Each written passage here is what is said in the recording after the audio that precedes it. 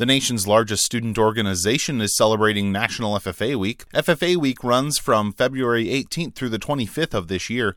FFA members from across the country, now totaling almost 650,000 students, will celebrate the week with events in their schools and communities. FFA's national officers will also be traveling across the country to celebrate National FFA Week. Victoria Harris is the National FFA secretary, and she'll be in Idaho this week. She says FFA Week is an opportunity to promote the organization. During FFA Week, we really celebrate all that FFA's done. We work a lot with the state, so we'll be doing a lot of chapter visits, seeing what's going on there. Some of us get to speak to congressmen in that area to get them a national perspective of our organization, but at the end of the day, we're just hanging out with members and getting them excited for FFA Week. Harris says as a high school FFA member in Florida, she and her chapter were active participants in FFA Week. As a member, I totally remember celebrating FFA Week. Every day we would dress up in a different costume to celebrate a part of agriculture.